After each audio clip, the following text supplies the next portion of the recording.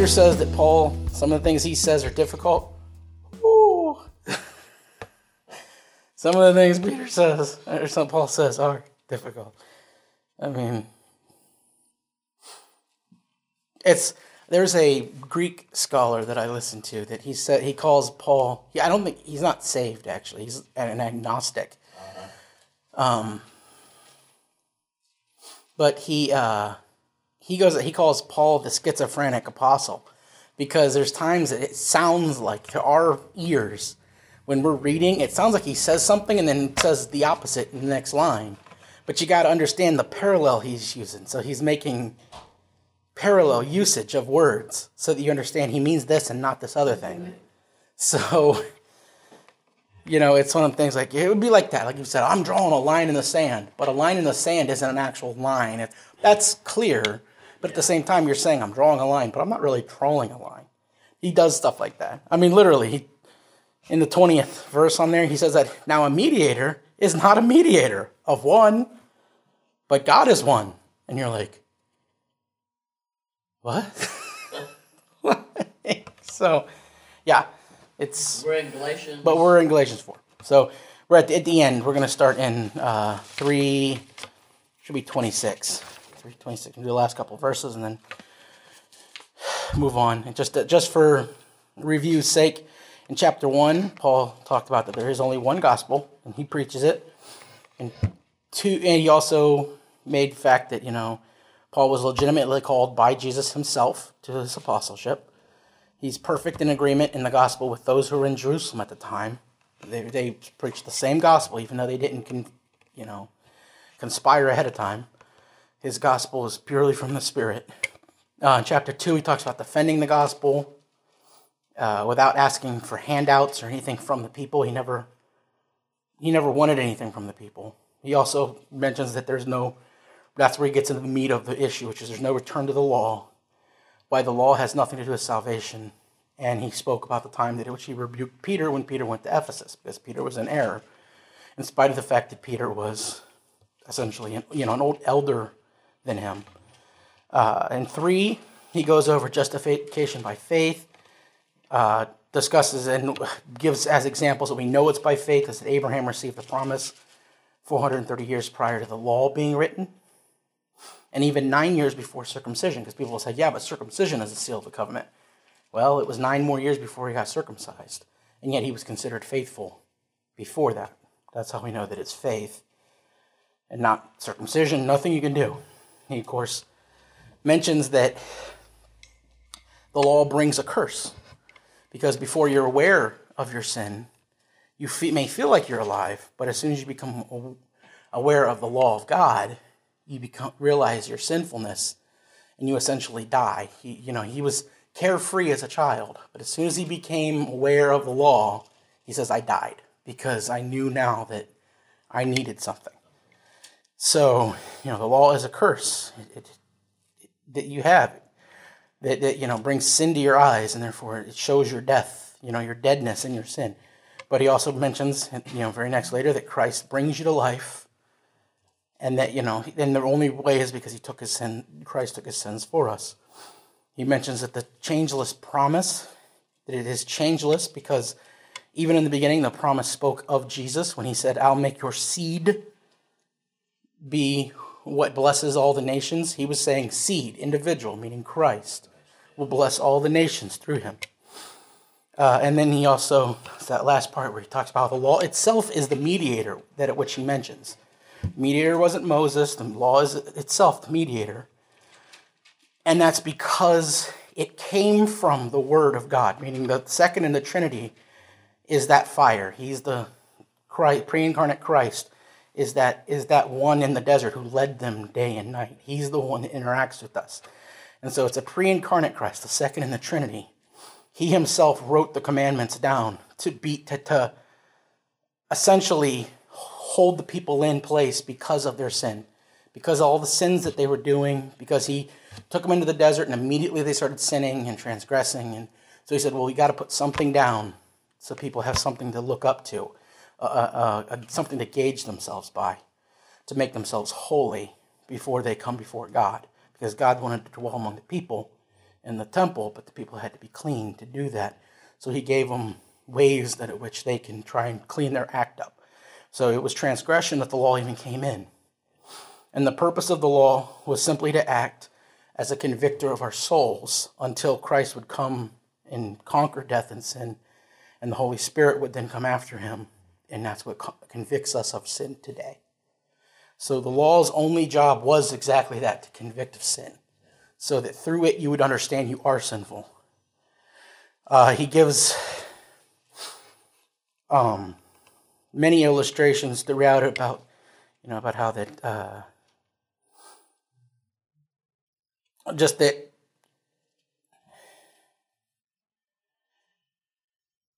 again, we were kept under as like a school. He used the term a schoolmaster, meaning something that teaches over a period of time. And we did also go over in the last week that the parable of the evil tenants that Jesus gives. That's the one where he talks about having a field and he let the wine make the gardeners garden it, and he sent his servants and they beat him. And then he eventually kills his son.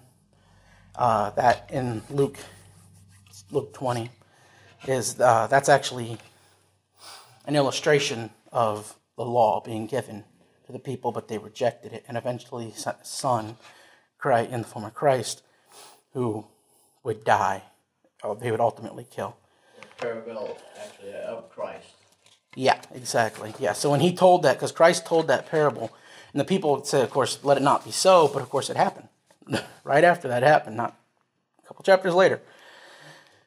So far Galatians, he tackled a lot of subjects. Paul just going through them, knocking them down. So we're going to start in Galatians 3:26, and we're just going to read through the end of the chapter, and then just go over a couple of concepts just to make sure we don't miss them. It says, "For ye are all the children of God by faith in Christ Jesus. For as many of you as have been baptized into Christ have put on Christ.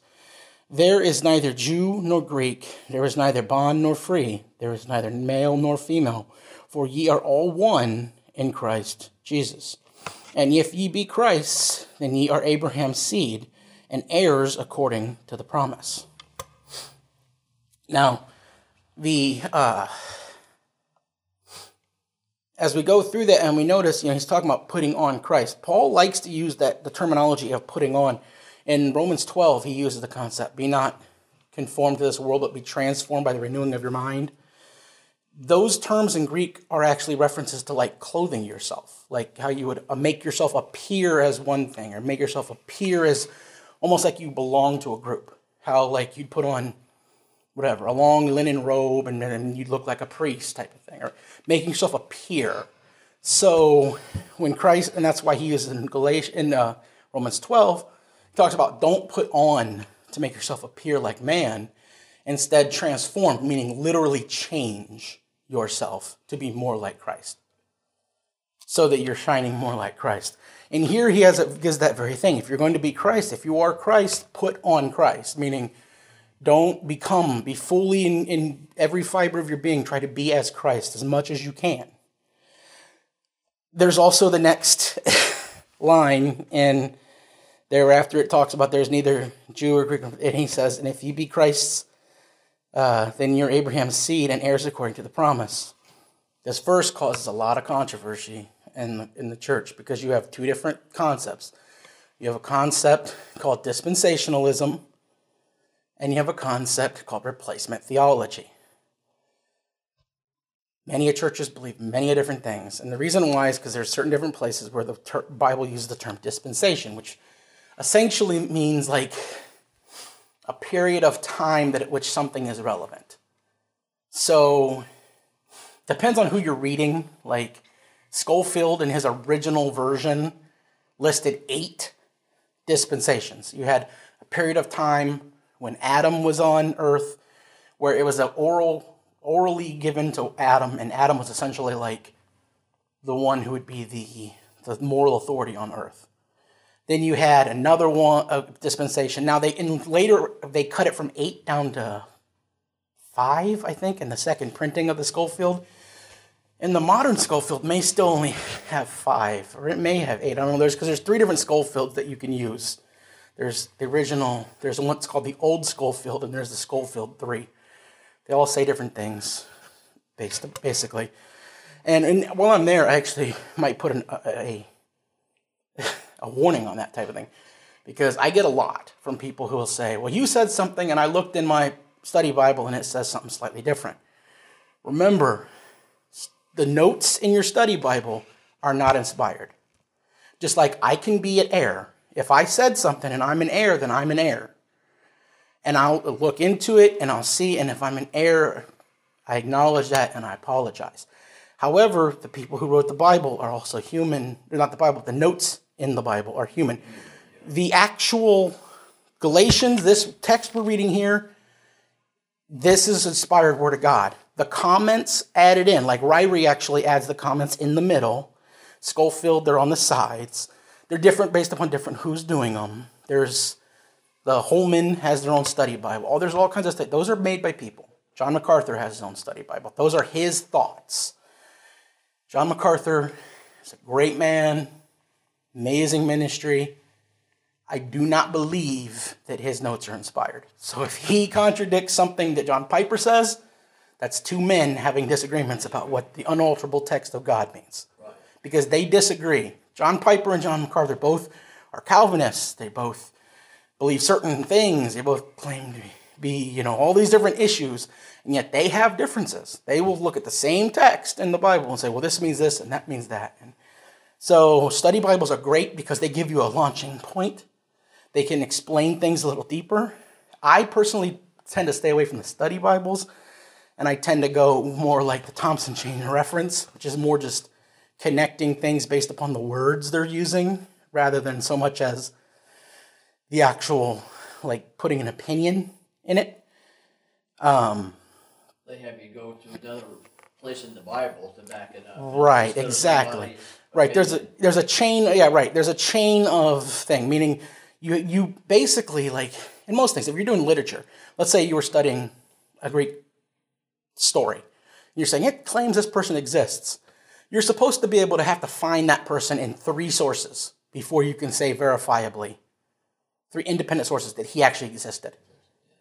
Well, same thing with literature. If people are saying, well, there's a book that existed, doesn't exist now, but it existed in the 1st century. People are quoting from it. Well, if you can only find 1 person saying that, then you can't verify that. But if many people are quoting from the same thing, then that book existed.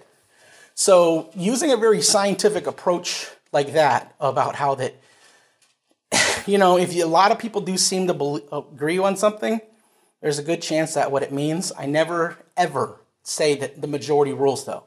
Because somebody told me one time, well, is the majority always wrong? And I told them, yes, usually it is.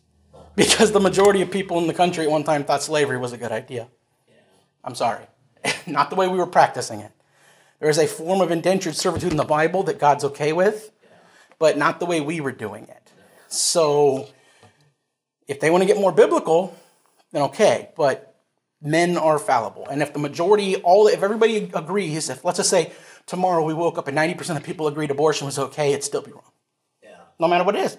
And it can be something as major as that. It can be something as simple as dispensational versus replacement. The difference is, of course, is the dispensation. Again, you have all these dispensations, and then you have like the Mosaic dispensation where the law was in charge. And this is to get around the fact that people feel when they read the Bible that God applies things differently in different times. Like, there's just variations. The Old Testament says about all these things, and then you'll hear Jesus saying, well, it allows you to get divorced, but I say you should never get divorced, save for fornication, for cleanliness. They say, well, that's a dispensation. Jesus set up a new dispensation. So meaning that there's no replacing of things. It's just that there's a new era. That's what somebody wants to agree, they can agree with it. Unfortunately, it's one of those things where I think it's in the middle somewhere, where the term dispensation is in the Bible, but I don't think it means what people want it to mean. I don't think it means that. I think it just means a period of time at which something was happening. And I think it means more about we, as people. There was a period of time where people went into Babylon, and because they were in Babylon, they were acting a certain way towards God. It's not that God changed the way he was acting towards people. It's that people were acting the way they were changing the way they were acting to God. And so that's a different time. I don't believe that it's saying there's a true dispensation, because I don't believe God changes at all. I believe he was the same always. However, I also don't agree with the replacement theology, because replacement theology says we as a church are completely in replacement of the Jews. I just don't see that because, of course, we have entire chunks of the Bible, the New Testament, that mention the Jews are still valuable. We have an entire book of Revelation that keeps mentioning the Jewish people over and over again. We have unfulfilled prophecy in the Old Testament that's mentioning the Jews. So I do not believe that God is done with the Jews and that the church is the replacement. No, I don't think so. I believe what's happening is the best way to describe is adoption. As Jesus said, you have a wild olive tree and you have a cultured olive tree that's been cultivated.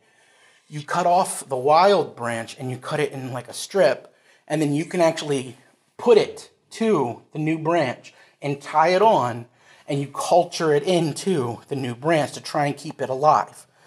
That's what it's an adoption. Christ used the term of the branches. We're adding to the tree. The original tree is there. Now, salvation is through Christ alone. So if you're a Jewish person and you're practicing something else, you're not going to heaven. No. It's through Christ alone. But we are adopted into the concept of a nation of priests that Israel was, so that we are joining with a group that was already there. That's, and Paul, throughout Galatians and throughout all the writings, says over and over again, he'll say things like, I'll add a nation among a people that was not a nation before. And he's making these references. Those are dual references. It's referencing to what he did with Abraham, where he took a single person and developed nations out of him. And he's referencing, because then when Paul says it, he's talking to Gentiles. He's not talking to Jews. So he's clearly talking about building church through people who were not previously Jewish. So I believe it's a mix in the sense that people want it to be one way. I think some of that is honestly anti-Semitism. Some people don't like Jewish people for one reason or another, and they like the idea of replacing them. I honestly do, because I've met very few people who are replacement theologists who are not in some way. So I personally believe they're both in there, and the reason why they're both in there, that's why both sides have a point, is that Israel, Judah, the Hebrews, they are still beloved by God, and God is hurting because they are rejecting him. But he has grafted us in through adoption. And this is one of these concepts that when Paul is writing to the Greeks, they would have had no problems with this. He was writing to Romans, because the Greeks and the Romans had very strong adoption rules and laws. You could literally adopt a grown man. You could be, I'm 60 years old, I'm not feeling well, I think I might die soon or something. And you say, this man over here who's 35, I want to adopt him as my son. And you go and they write up a thing and he's your adopted son. Now, if he's 35 and he's older than all your children that are biological, he becomes the person who runs your estate when you die. So they had very strong adoption rules. You could bring that in. That's the reason why it's so difficult, because you read the list of Roman Caesars. It'll say, this guy was the son of this guy. He married this woman who was also his father's daughter. And there wasn't even a blood relation. He was adopted in because he was a really good general, because he was a really good type of thing. Actually, matter of fact, there's, what is his name? Titus's father. Titus was the emperor, Caesar position from the late 70s through the late 80s in the first century. And his father, Vespasian was he was the first time in like 60 years that a son was actually blood related to the father taking over the kingdom. So, the empire. So so people reading this would have no problem understanding that when you say, oh, we're children now. We weren't before, but we are now. They would just think, oh yeah, adoption. It wasn't a big deal for them. They really didn't make We make it a lot more, even in our modern time, we make it a much bigger deal than it was back then. I mean, back then, people would walk down the street, and if there was a child crying in a dumpster somewhere, they'd pick it up and raise it, and no one ever asked them. And they would even say, where'd you get the kid? Didn't matter. It's their kid now. They were very much like that. So some of the questions we have are because we're removed from this culture. Anyways, that's mainly getting into that concept. I do also want to point that this, where he says that there in 28 that there's neither Jew or Greek, bond or free, male or female, for all are one in Christ.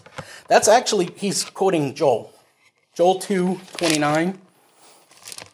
Run back there real fast. There it is.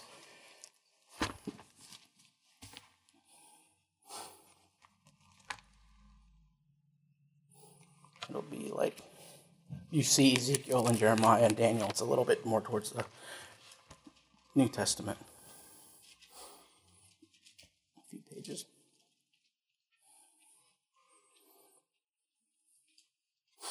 So we'll start at 28, but that particular part is, he's making an allusion to the fact that in 28, it just says, and it shall come to pass afterward that I will pour out my spirit upon all flesh, and all your sons and your daughters shall prophesy. Your old men shall dream dreams, your young men shall see visions. And also upon the servants and upon the handmaids in those days I will pour out my spirit, and I will show wonders in the heavens and the earth, and blood and fire and pillars of smoke. See, and he's talking about that in this. So we're looking at, this is when Paul makes this analogy, how Christ, when people would say, well, tell us about the kingdom of God, and Jesus would say, well, in the resurrection, there's this. Meaning in heaven, in the future perfect age and state of things, Jesus is making this thing. When they're asking him, what's heaven like? He's telling them essentially what the eternal state is like. So when Paul makes this allusion, he's making an allusion to something that Joel is talking about happens after, basically, the day of judgment of God. So when Paul's doing this, he's talking about a spiritual thing, where that spiritually, all people are equal in God's sight. They really are. And so that's why there is neither Jew or Greek or bond or free.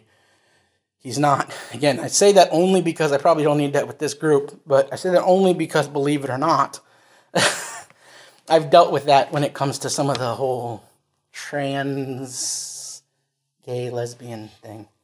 In the last little bit, I've had some people mention about the whole transvestite women thing. That, Paul said they're all the same. And I'm like, yeah, he's talking about spiritual. He's not talking about bodily.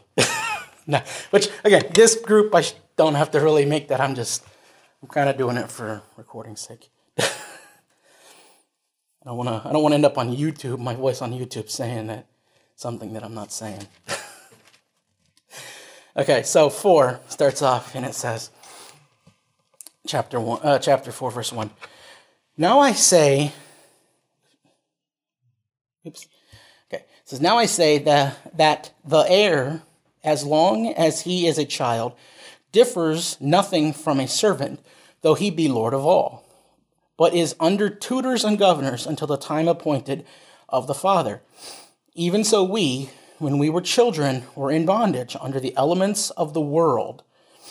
And when the fullness of the time was come, God sent forth his Son, made of a woman, made under the law, to redeem them that were under the law, that we might receive the adoption of sons. And because ye are sons, God has sent forth the Spirit of his Son into your hearts, crying, Abba, Father. So we see, again, we go into the adoption language. And the reason why he's doing this is because he's making an allusion back to the previous chapter where he talked about the law being a tutor, being a schoolmaster. It's there to teach us. It's there to guide us. And why? In the absence of the Father. Even if you were to be the king of England, but you're still a prince, when you're young, in essence, he puts you under people who are servants of the kingdom. In spite of the fact that you're heirs to the king. You're an heir to the kingdom, but because you're young, you can't handle the fullness. You need to grow up first. So he's saying that what the point Paul is making, the reason why he put the law into effect and then waited a period of time was because God was waiting and working with the human race so that he could send the Savior at the perfect time. We needed as people to change certain ideas, to get certain, just to develop in the sense that God gave us the perfect idea of a kingdom, how to run a kingdom perfectly in the Bible, in the Old Testament. And then he put kings down over top. And then they said, well, give us a real human king. And then, of course, it messes the whole thing up. You got Saul, who was terrible. You got David, who tried hard, had him hard after God. But Solomon, again, hard after God, tried, but... And then you got a whole slew of terrible kings that messed the whole thing up. And God gave them everything they needed to know to run it perfectly, and they couldn't. So they needed to go through that. They needed to experience the pains of being forced out of their own land. They needed to go through the pains of experiencing exile in Babylon. Those are things that they needed. He couldn't just come into the world at any time. He had to wait and do the perfect. He was working. God was working behind the scenes, scheduling, setting things up so that when he came was the perfect time to come. And we're going to jump again real quick to Romans 8. It's just a few pages back. Just to kind of look at some of what... Because we need to look at Paul to see that Paul is not schizophrenic. He's not... He doesn't, he gets in trouble by people for saying, oh, he contradicts himself. He doesn't contradict. He's just difficult to understand at times.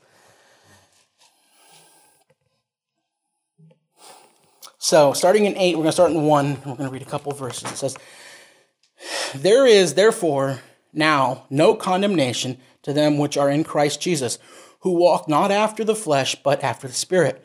For the law of the Spirit of life in Christ Jesus hath made me free from the law of sin and death.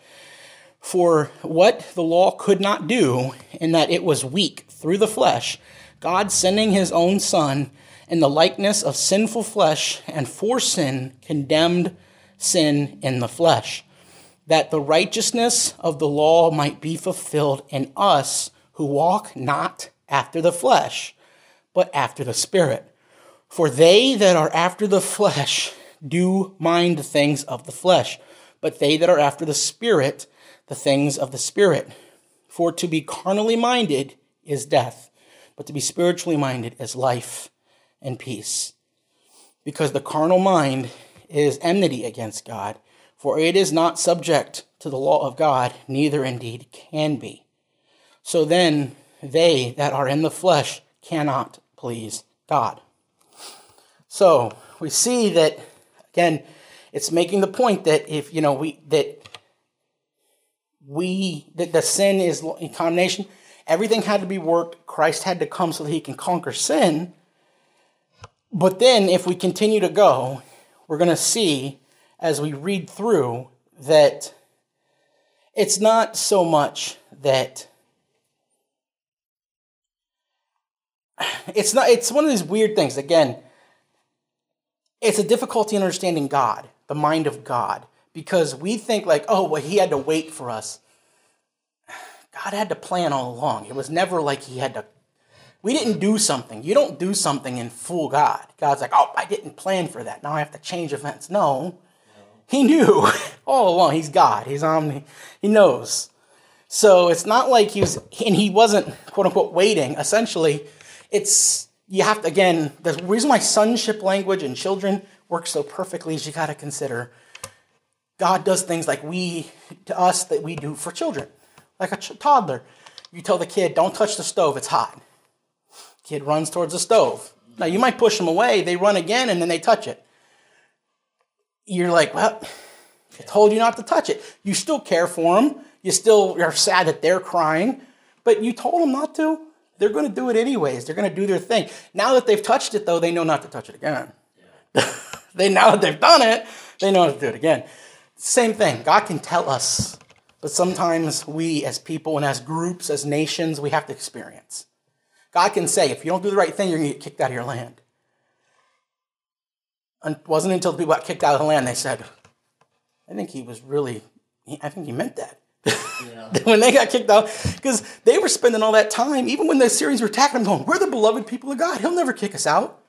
And the prophets are sitting there going, no, you're leaving. Yeah. Because God means what he says. But sometimes we have to experience. We just can't help ourselves. We have to experience it. We can't just take it on faith that God means it. So, if we're going to jump to 14 only because the other part, he just continues the concept of being in the spirit, not of the flesh. But 14 and 8, and so Romans 8:14, he says, for as many as are led by the Spirit of God, they are sons of God. For ye have not received the spirit of bondage again to fear, but ye have received the spirit of adoption, whereby we cry, Abba, Father. The Spirit itself bears witness with our spirit that we are the children of God. So, again, we see the language. He's not schizophrenic. He's really consistent. It's that we have to put everything in context to what he's talking about. So here, in the Romans, he's still talking about, the way we are fleshly. He's getting real rudimentary, real down to the bare. The Galatians have been around for a while, so he's talking deep theology with them. Things that are a lot deeper and harder to understand. Much like we do with children when we explain the Bible to children. We start them out and we say, oh, there was a Noah's Ark and there was this big flood. We don't sit there and tell them, oh, there was 6 billion people who drowned. We don't tell kids that. They might figure it out themselves, but we're not just going to make this huge thing out of it because they're little kids. We're only getting nightmares about it. But we're getting them used to it. And then they get a little older. Like I grew up in a church, we had like a 4-year rotating curriculum, basically 3 years of telling all the Bible, and then it started over again. And the next time they would teach it, they would give you deeper. So now all of a sudden you start to realize, wait a minute, a bunch of people died. Lots and lots of people died. That's the same concept. Paul, each book, the reason why some books are hard, some books are easy, it has to do with where the people he's writing to are in their spiritual walk. He feels like the Galatians are at a point where he needs to give them heavy theology. When he was writing Romans, he was writing it for beginning believers who were just starting out and may not understand stuff. So like how as he says milk and meat, Romans is milk. Even though it has its moments that are tough. Galatians is meat. It's a lot deeper. It's spiritual. You need teeth to bite into it or else it's not going to work well for you. So we're going to continue reading in Galatians 4. And we're going to pick up in 7. Well, I guess we'll pick up in 6. And because ye are sons, God hath sent forth the Spirit of his Son into your hearts, crying, Abba, Father. Wherefore thou art no more a servant, but a son. And if a son, then an heir of God through Christ. Howbeit then, when ye knew not God, ye did service unto them which by nature are no gods. But now, after that ye have known God, and are rather known of God, how turn ye again to the weak and beggarly elements, whereunto ye desire again to be in bondage? Ye observe days and months, and times and years. I am afraid for you, lest I have bestowed upon you labor in vain. See, now Paul gets to the point where, and this is a good thing to do when dealing with other Christians. When you deal with Christians who are doing perpetual sins, and you come to them and you're like, hey man, you're doing this certain thing. It just seems like that might be not a good thing for somebody who is professing Christian to be doing. Maybe you can cut it out, type of thing. And they get hostile towards you, or they don't want to take that, they don't accept that. And then you kind of you get a little tougher with it. Well, you are a deacon in the church, or you are doing whatever, or you're teaching Sunday school, you really think you should be doing that on Saturday nights, or whatever. You have to get a little stronger with it. And go, well, then they're still at it, and you have to just kind of get with them. Be like, listen, you're sinning. And if you're okay with sinning like that, you might need to call yourself before God and ask, do you really believe what God is saying?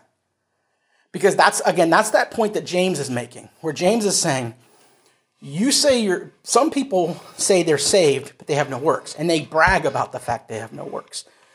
He's saying, if you really believe God, what God said is true. God also said, love the Lord your God with all your heart, soul, and mind. You say, I do. He said, and love each other. So if you're not showing anything to anybody, if you're being just a mean person to everyone, you say, but I'm saved because I believe in God. He goes, oh, that's great. The demons believe in God too, but they're going to hell. Yep. So can that faith save you? Can a faith that says, I believe God, but don't do anything he says? Well, if you don't do anything or believe anything he says, then how do you believe in what him? That's just a belief in God. That doesn't save anybody. So here we have Paul getting to the brass tacks, and he's saying, some of these problems you're having, some of these errors you're having, the Galatian church was founded by Paul, and they're claiming to him, you have no authority over us because, so we don't even answer to you because you're not a real apostle anyways. You weren't with the original 12. They're saying stuff like this to Paul. So Paul's going, now I'm going to get tough. I'm worried. Not he's saying, I don't think you aren't saved. He's just telling them, because you look at the way he says it, in 10, because the reason why he's observing the days and months and times of years, that's a reference to the rabbinic cycles. The rabbis are not the priests. What the rabbis say are not legit.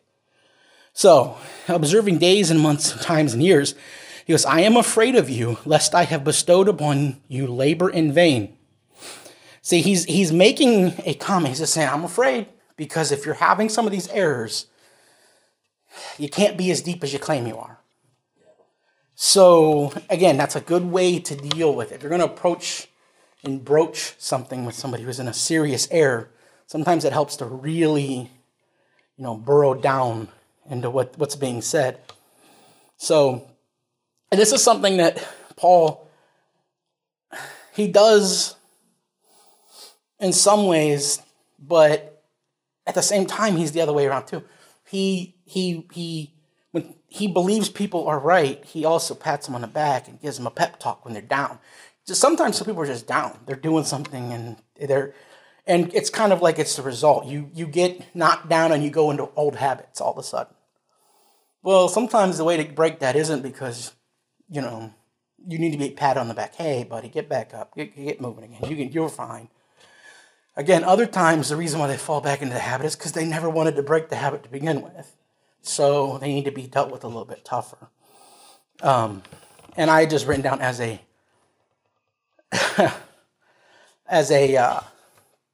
cross-net reference, and we're not going to go there, but Colossians 2:20 is a really good cross-reference to see how Paul deals with a church that's actually good, doing a good job and is in a good place. So we're going to start in 12, and we're going to go for a little ways again. So 12 says, Brethren, I beseech you, be as I am, for I am as you are. You are not injured. You have not injured me at all. So he's saying, even though you're questioning what I'm saying, I'm not actually mad at you over it. 13 says, Ye know how through infirmity of the flesh I preached the gospel unto you at the first. And my temptation, which was in my flesh, ye despised not, nor rejected, but received me as an angel of God, even as Christ Jesus. Where is then the blessedness ye spake of? For I bear you record that if it had been possible, ye would have plucked out your own eyes and have given them to me. Am I therefore become your enemy because I tell you the truth? Again, this is him going after, and he's going hardcore, but he's right after he just made a tough statement. He goes back to the fact that if you go into Acts 16, Paul went on his second missionary journey. It was a tough situation. Acts doesn't tell us everything that happened, but it must have been tough because it says they tried to go one way, they were stopped, tried to go another way, they were held up. The one time it says the Holy Spirit forbid them from going. a certain way, and so they had to turn around. And when the Holy Spirit forbid them from going, that's when they turned around and went into Galatia and ended up planting this church that they're talking about. So evidently, and he's talking, and he doesn't tell us what, but there was something. Either he got sick, deathly sick. There was a situation. It could have been, there was something, but he says, when I came to you, I was sick to death, and you healed me. You nursed me back. And he even acts as though he says it was through a temptation of his. So evidently he must have done something that caused him the error. Now it could have been anything. He was a tent maker. He could have been doing something and who knows? Looked the wrong way and spiked his own hand. Who knows what happened? Well, I'm not going to guess on that. But he says when he went there, he was sick on death's doorstep. They nursed him back. And he says right in there, he's saying, the reason why I don't have, even though I'm upset that you're doing this, the reason why I don't have animosity is because I know when I went there to you, you would have plucked your own eye out and gave it to me if it had been possible. That's how nice you were. He goes, why then, where's that hospitality you spoke of? Why are you now being mean? That we have a disagreement on something, about salvation. So again, this is another situation where it's a perfect way to go after a subject. He starts off soft, he mentions it, he gets hard with them, but then he gets soft afterwards. So he doesn't just keep pounding on them with a hammer. He hits them once, and then he puts his hand on them and helps them. He goes, I know you guys are good guys. Come on. So we're going to start in 17, and we're going to continue going. And he says, wrong verse, wrong chapter. 17 says, they zealously affect you, but not well. Yea, they would exclude you, that ye might affect them. But is it good to be zealously affected always in a good thing, and not only when I am present with you? My little children, of whom I travailed in birth, again until Christ be formed in you. So, this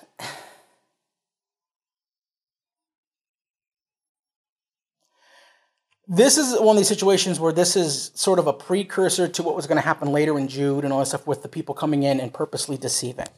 Because evidently somebody was doing this on purpose.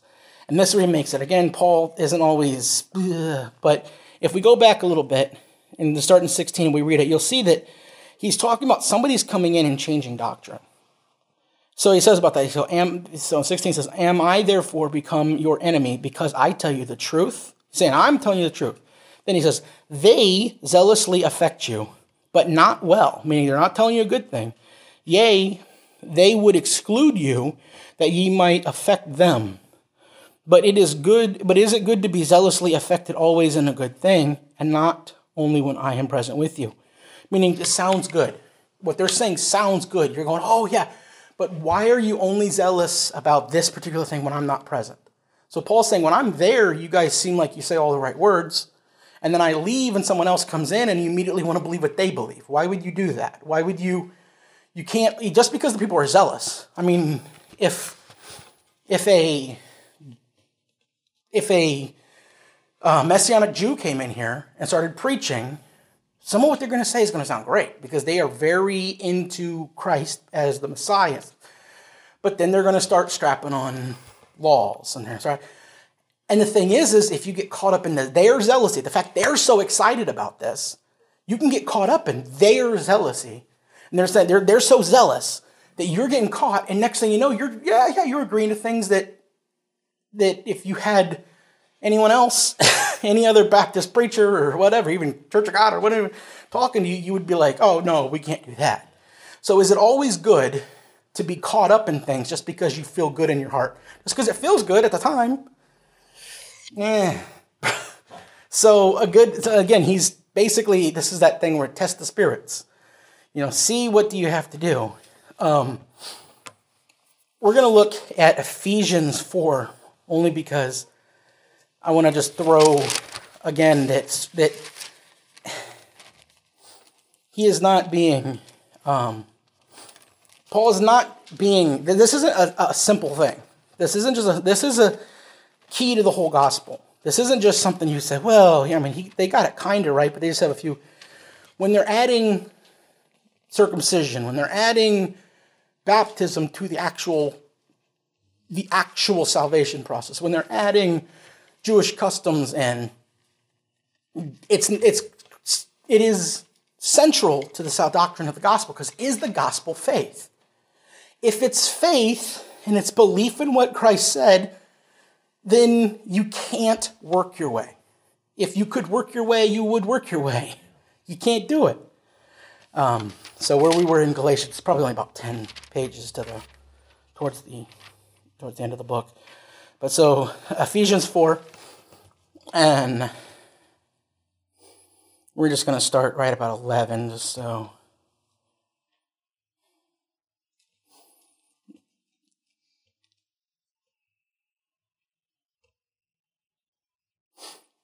So this is a reference to the fact that some churches have people who do different things. The leaders of some churches are teachers, some preachers, some are evangelists, it has to do, and there are different things that happen inside the Bible, inside the body. So in 4, and starting in 11, it says, "And he gave some apostles, and some prophets, and some evangelists, and some pastors and teachers, for the perfecting of the saints, for the work of the ministry, for the edifying of the body of Christ, till we all come in the unity of faith and of the knowledge of the Son of God, unto a perfect man, unto the measure of the stature of the fullness of Christ, that we henceforth be no more children, tossed to and fro, and carried about with every wind of doctrine by the sleight of men and cunning craftiness, whereby they lie in wait to deceive." So even in Ephesus, they had a very similar issue with the Galatians. They were so excited about the gospel, but if you were excited too, they would follow you in error right off the cliff. Right off the cliff. So just because it seems exciting doesn't mean it's right. Yeah. Just because they say it and it makes you have a chill in your spine. Well, let me turn the AC down on and you'll all get a chill. That don't mean much. It has to test against the Bible, against doctrine, but what Christ said, it has to test out. So, and again with this, with that last line in Galatians 4, where it says about, and 20, how that he says that, he said, we're going to go, and it says, "I desire," he said, well, start 19, "My little children, of whom I travail in birth again until Christ be formed in you, I desire to be present with you now and to change my voice, for I stand in doubt of you." So he's saying, I want to change my voice. He's yelling, essentially. I'm yelling at you right now.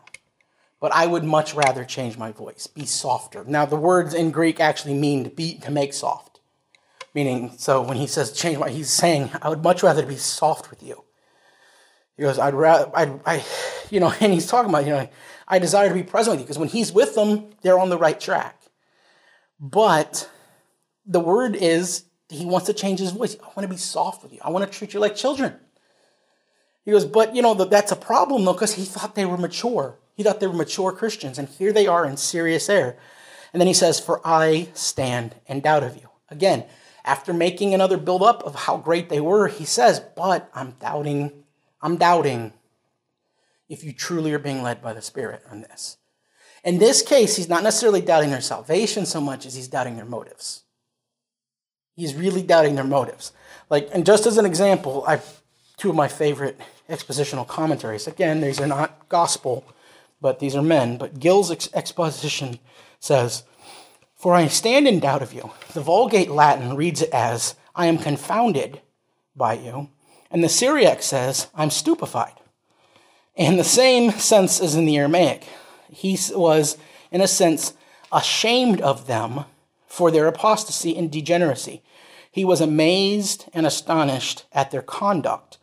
And as the word may be rendered, he could also say he was perplexed on their account. He did not know what to think of them at this moment.